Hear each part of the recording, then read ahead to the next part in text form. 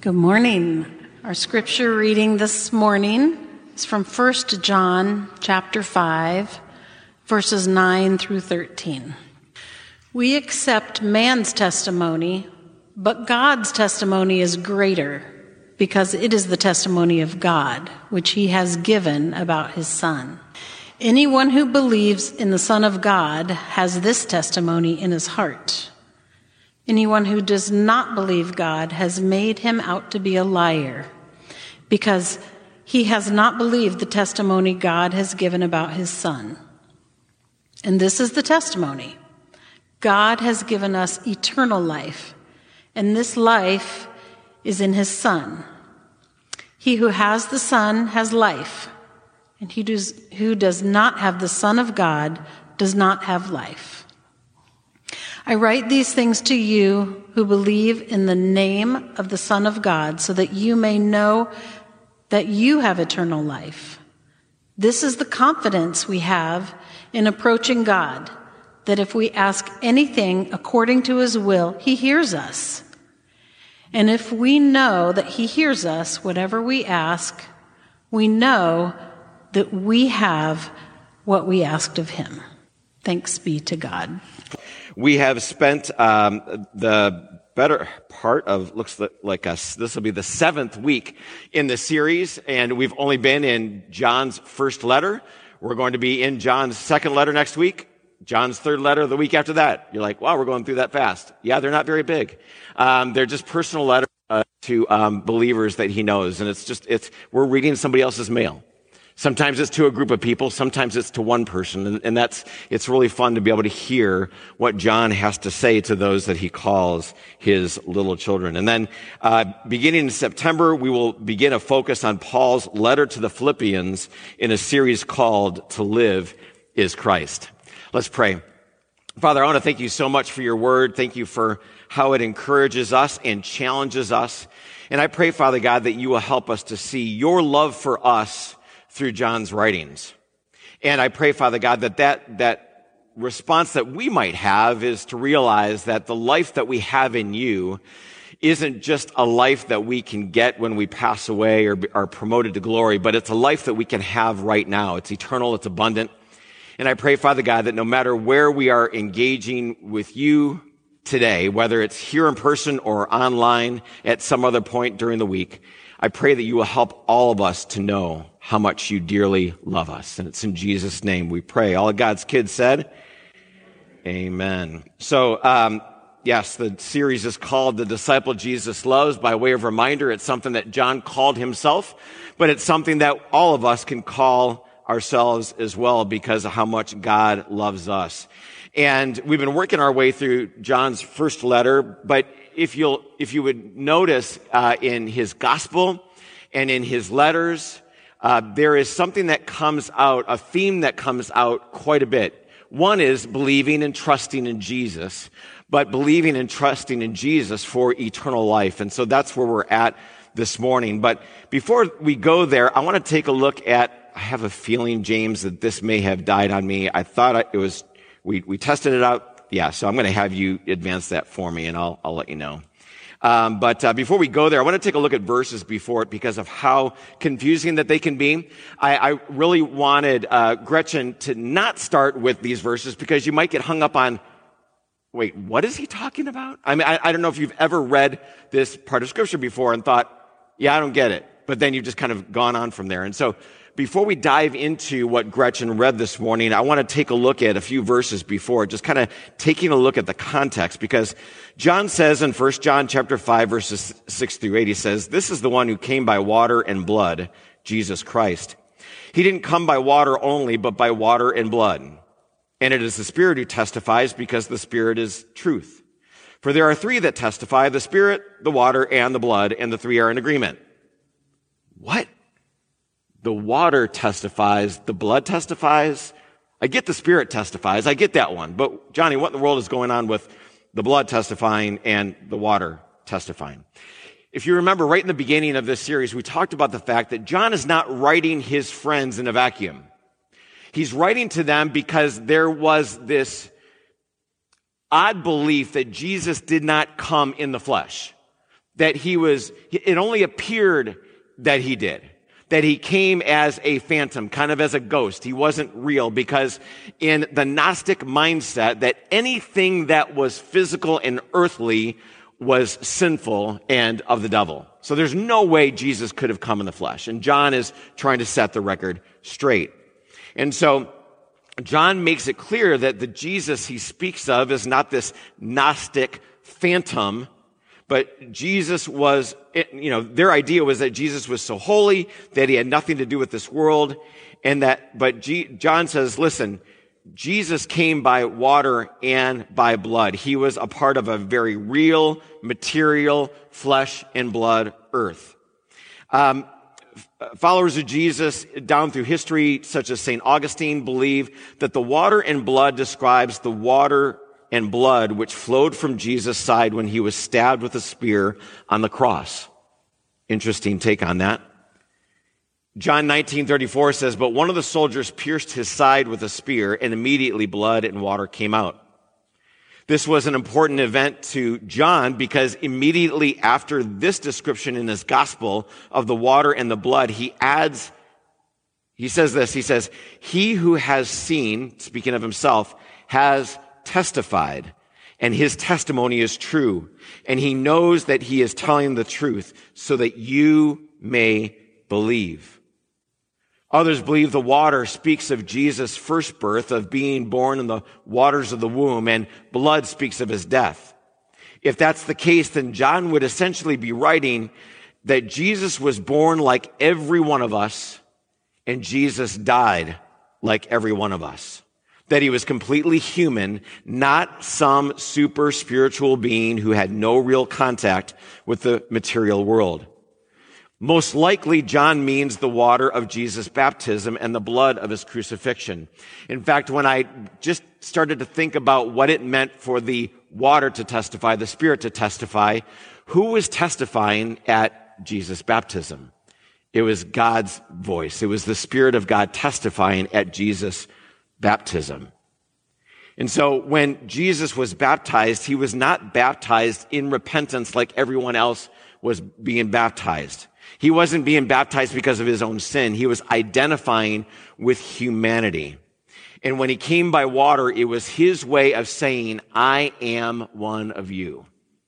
When Jesus died on the cross, he laid down his life to identify with sinful humanity and to save us from our sins. And when he came by blood, it was so that he could stand in our place as a guilty sinner and to take the punishment that our sin deserved.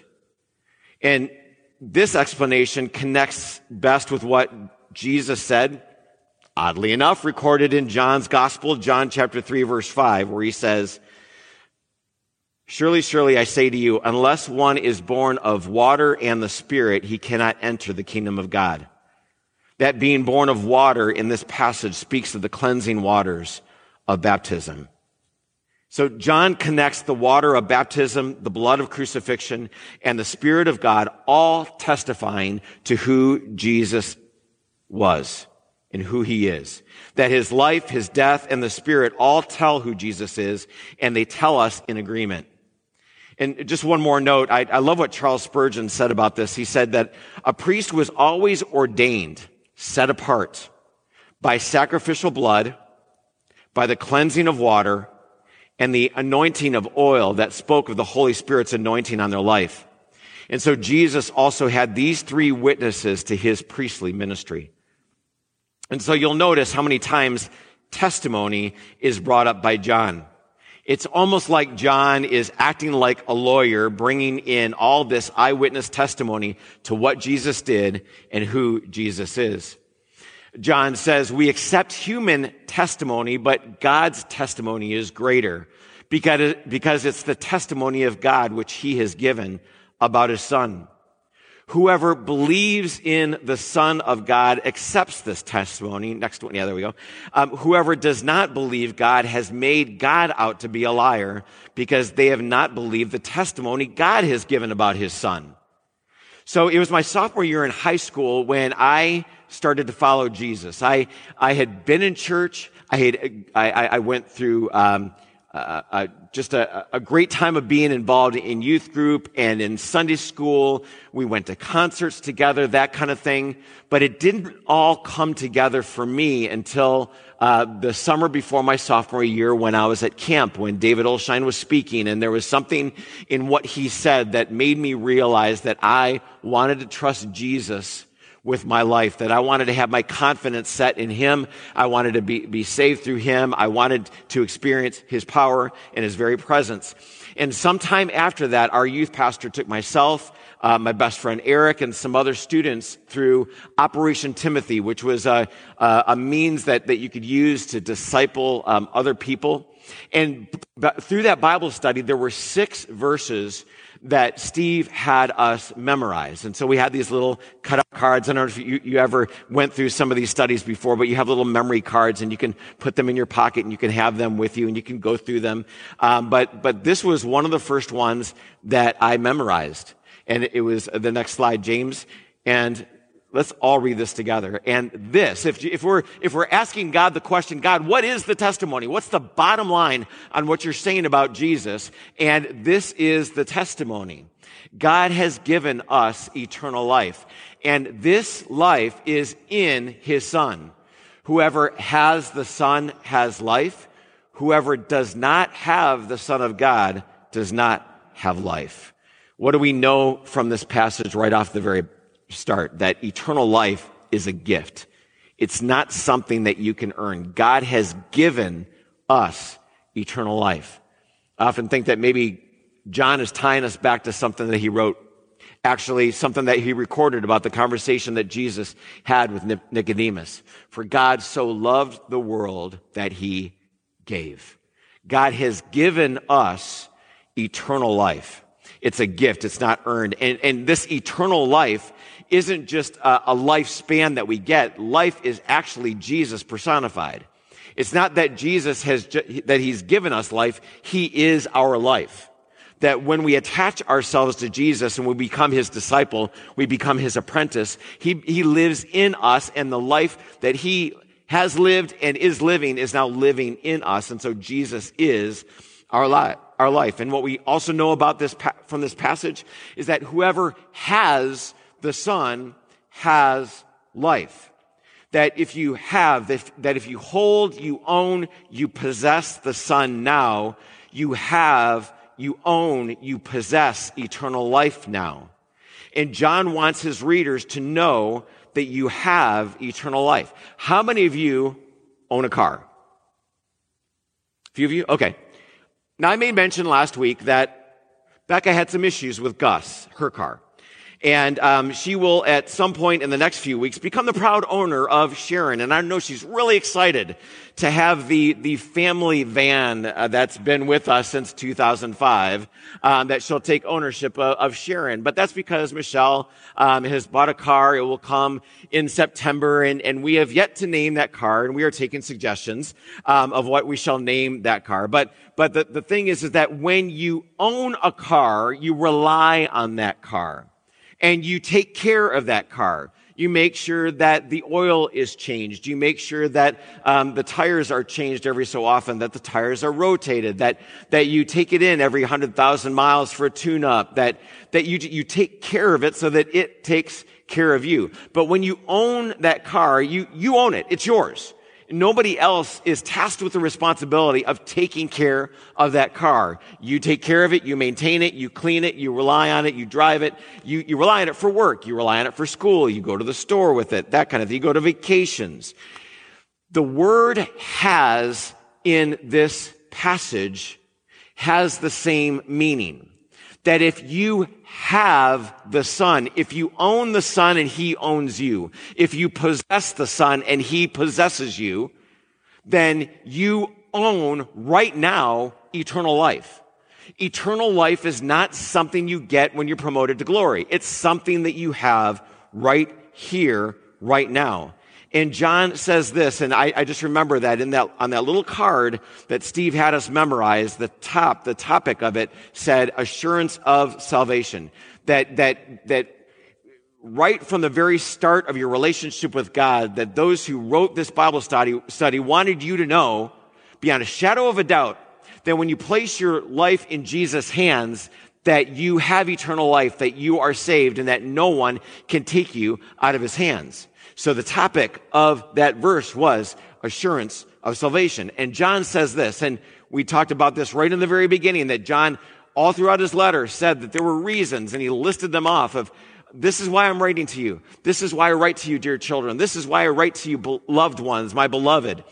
I write these things to you who believe in the name of the Son of God, so that you may know that you have eternal life.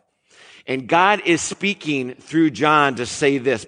He wants you to know beyond any shadow of doubt that when you die, you will live. You will live forever.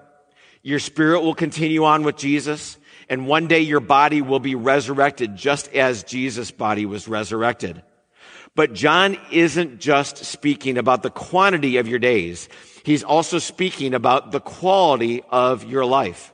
So I wanted to ask the two questions this morning. One is, what is eternal life? And the second is, who has eternal life? The first, what is eternal life? See, again, eternal life isn't just about the quantity of our days, but also speaks to the quality of your life. That when John records Jesus' words in John 10:10 when he says that the thief only comes to steal, kill, and destroy, but I have come that you might have life and have it to the full. I love what other translations say in regard to this, that Jesus has come that you might have life and have it abundantly, that you might have a rich and satisfying life, that you may have life in all of its fullness. My neighbor Sandy, she and I were talking over the fence one day. She was like, Johnny, we've been growing vegetables, and we've been doing really well. We've got a ton of cucumbers. Can you use any cucumbers? I'm like, yeah, we can use some cucumbers. And so, she went straight to the vine, brought me 4 cucumbers, and because she had it in abundance, she had it to share with me.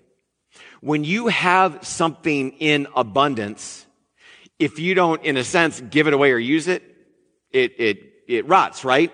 And John is saying, Jesus is saying that, listen, I have come to give you life in abundance. I'm giving you a life where you're never going to run out of the resources that you need to live life now and to live life into eternity. And John is reminding them that if you have the Son, this sounds like a silly question.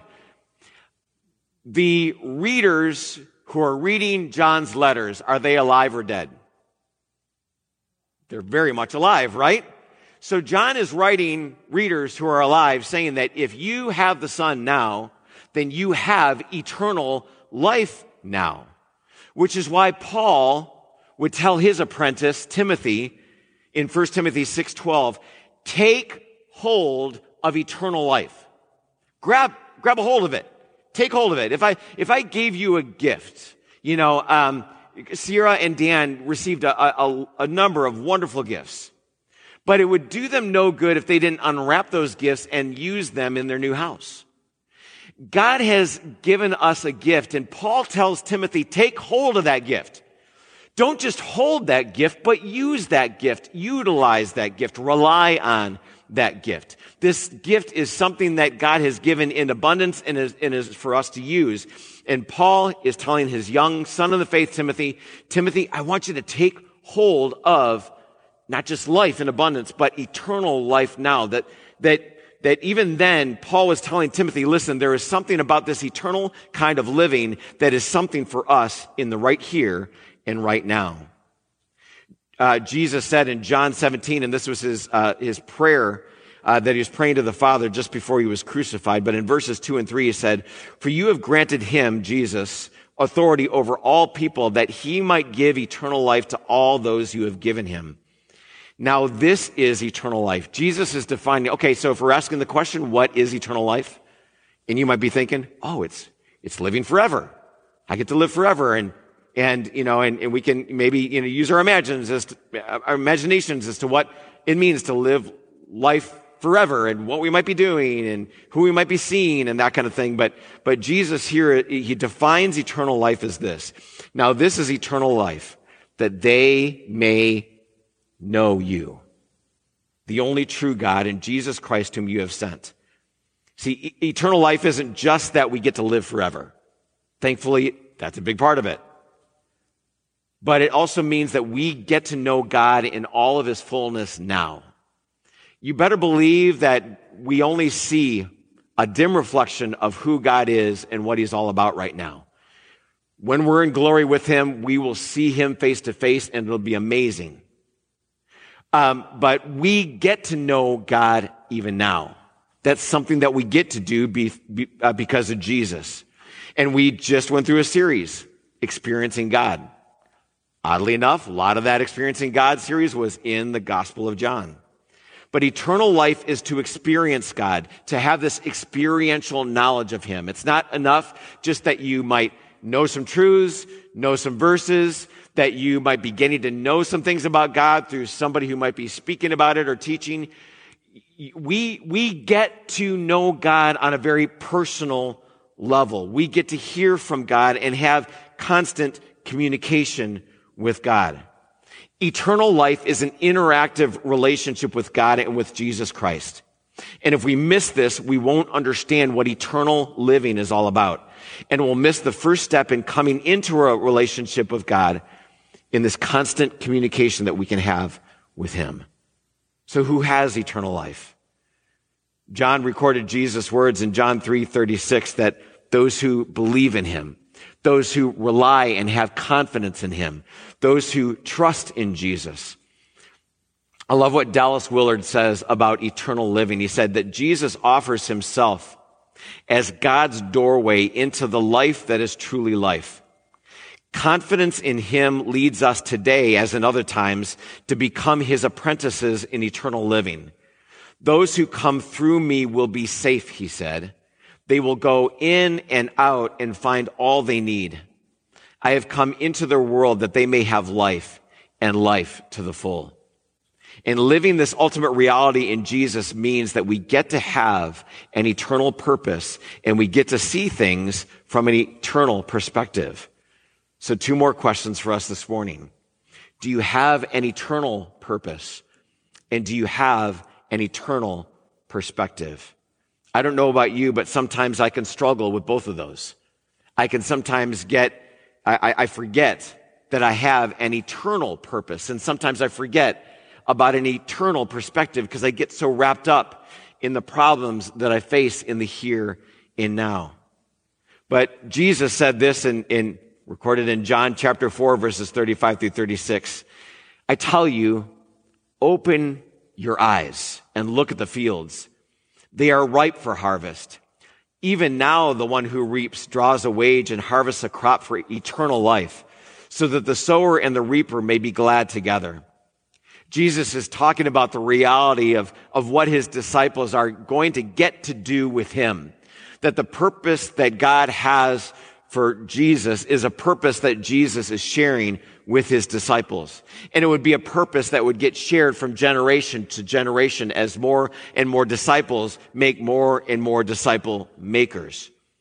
And I was reading a story this week about Doug Henry. Doug Henry is a full-time law enforcement officer in Missouri. He's been in law enforcement for 23 years, where he has seen a very clear picture of the struggles of humanity. And both, he's just seen the brokenness in adults' lives. He's seen the brokenness in kids' lives and in teenage lives. And so here this 23-year veteran police officer knows that he has an eternal purpose, not beyond what he's doing as a police officer. He really does connect what he is doing in ministry as a youth pastor in this Baptist church in Missouri. What's fascinating about Doug is he is not only, what he's doing in his ministry is not, and this is where I remember being a young youth pastor, and I knew that I didn't want to have a youth group. Because I didn't want to have youth grouped. I didn't just want to group youth together. That wasn't what the purpose was. I didn't want to have a youth group. I didn't want to just bring youth together, teens together. I wanted to have a student ministry where students were in ministry. And this is exactly what Doug is doing. Doug is making sure that he's not just bringing kids together. They sing a few songs, they hear a little talk, they play some games, they have some snacks. He had no desire for that. But over the years, what he's been doing is he's been pouring his life into a few students, and he is getting them to pour their lives into a few students. It's disciples of Jesus making disciples of Jesus. And as he's been doing that, now, even as a 23-year veteran of the police force, he's talking to Christian leaders about how to do this in their own ministries. There's a ministry called multiplyministry.com. He speaks at youth evangelism conferences. And he's just sharing his passion about disciples making disciples. Doug, as a police officer, has an eternal purpose. And it's a purpose that we all get to be involved in. I know too many times we say, oh, we need to do this, we need to do that, we have to do this, we have to do that. Friends, this is something that we get to do. We get to partner to make an impact on people's lives. And I'm so glad that when Matthew was recording what Jesus said, and that Jesus said it in the way that he said it, that in Matthew chapter 28 ends with Jesus gathering his disciples together, and he tells his disciples, all authority in heaven and on earth has been given unto me. Therefore, go and make disciples of all nations, baptizing them in the name of the Father, the Son, and the Holy Spirit, and teaching them to obey everything that I have commanded you. And what I feel like in that passage is that if this was recorded as Jesus telling his 12 apostles to go and make disciples, I think too many times we would go, oh, yeah, that's an apostle's responsibility. That's a pastor's responsibility. That's a priest's responsibility. Guess what? It's every disciple's responsibility. It's every disciple's that they get to impact one life at a time and help them to be disciples of all nations who are discipling people from all nations. We get to have one other person be our apprentice in eternal living. We get to share our lives with people so they see it in us. It's not just about us getting together and talking about Jesus, but it's about people gathering together with us so that they can see Jesus in our lives. Living eternally means that we get to have an eternal purpose, but it also means that we get to have an eternal perspective.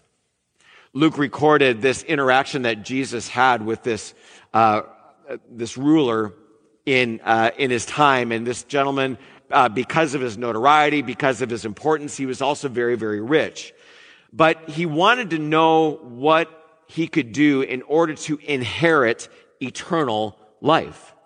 And Jesus, he went through some of the commandments, and this rich young man, he said, well, those are things that I've been doing ever since I was young.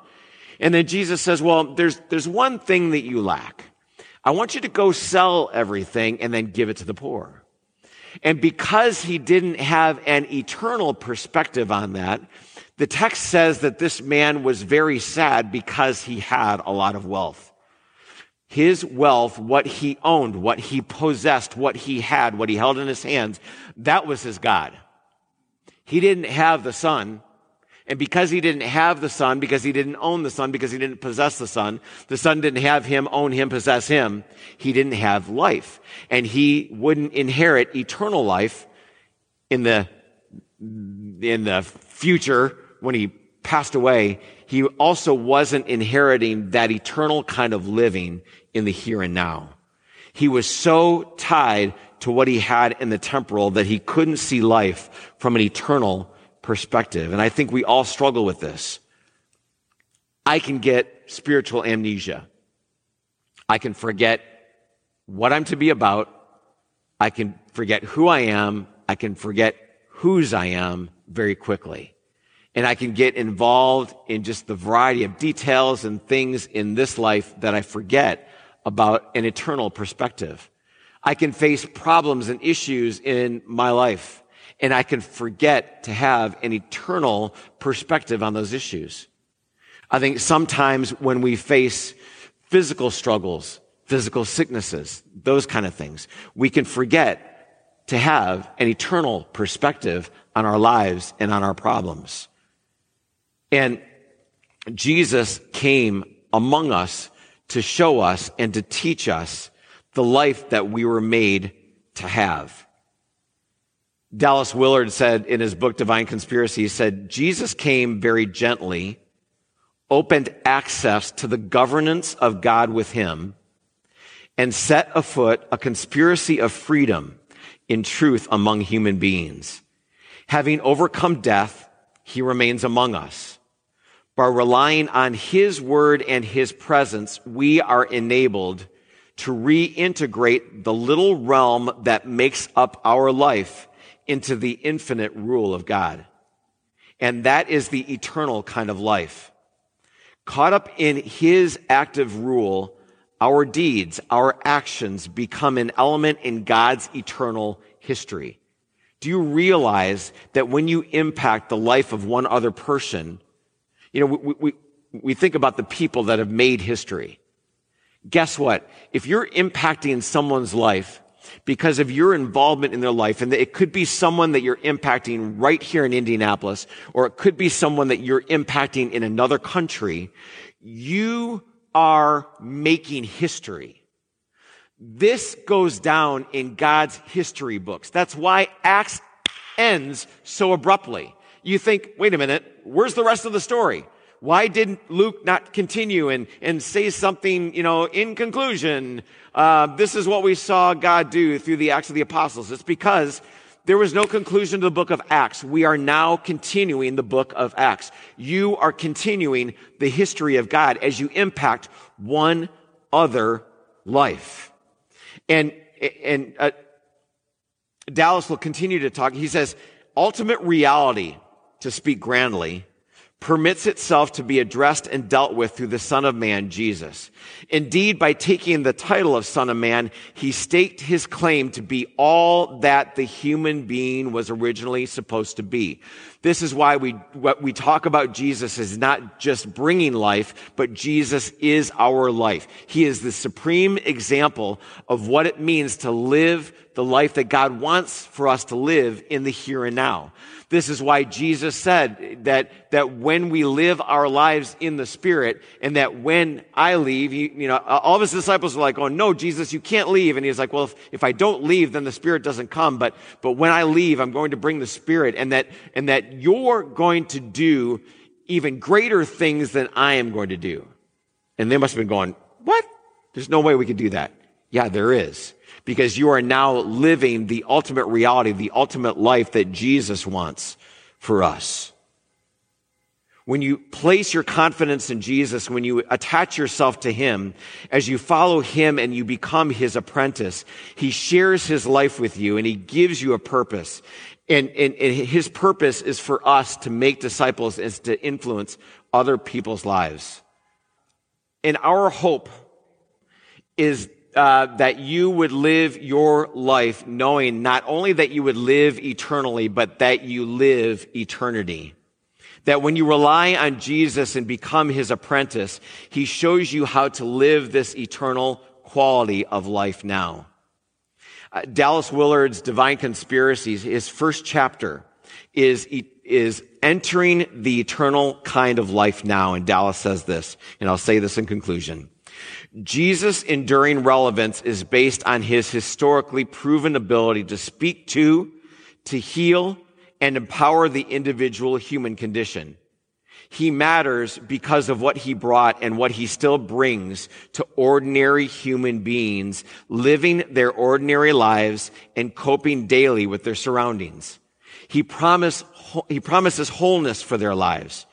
And in sharing our weaknesses, he gives us strength and imparts through his companionship a life that has the quality of eternity.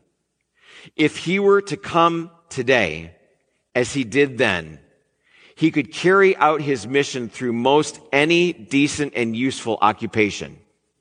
He could be a clerk or accountant in a hardware store, a computer repairman, a banker, an editor, a doctor, a waiter, a teacher, a farmhand, a lab technician, a construction worker. He could run a house cleaning service or repair automobiles. In other words, Dallas says, if he were to come today, he could very well do what you do. He could very well live in your apartment or your house, hold down your job, have your education and life prospects, and live within your family, your surroundings, and your time.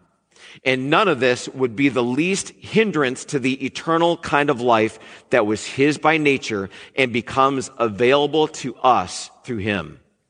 Our human life, it turns out, is not destroyed by God's life, but is fulfilled in it and in it alone. Our desire here as a faith family is not only that you would live eternally, but that you would live eternity, that you would live into a quality of life that speaks to an eternal quality of life. And, if you want any more information on this, whether you are engaging with us online or in person, please contact us, contact me, so that you can know what it truly means to be an apprentice of Jesus. Let's pray. Father, I want to thank you so much that Jesus' purpose in this life was to make apprentices, to make companions, disciples of himself.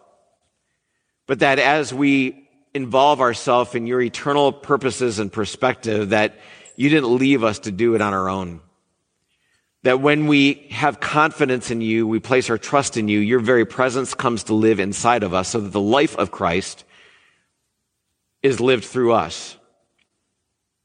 And Father, I pray that you would help us not to see this passage as something that we would simply give to new Jesus followers, but that it would be a reality in our lives if we've been following you for 10, 20, 30, 50, 60 years. Whoever has the Son has life. May we today know beyond a shadow of a doubt that we have taken hold of Jesus and that we have taken hold of this quality of life that you want for us. May we this week, Lord, be able to live not only eternally, but to live eternity. In Jesus' name, amen. Amen.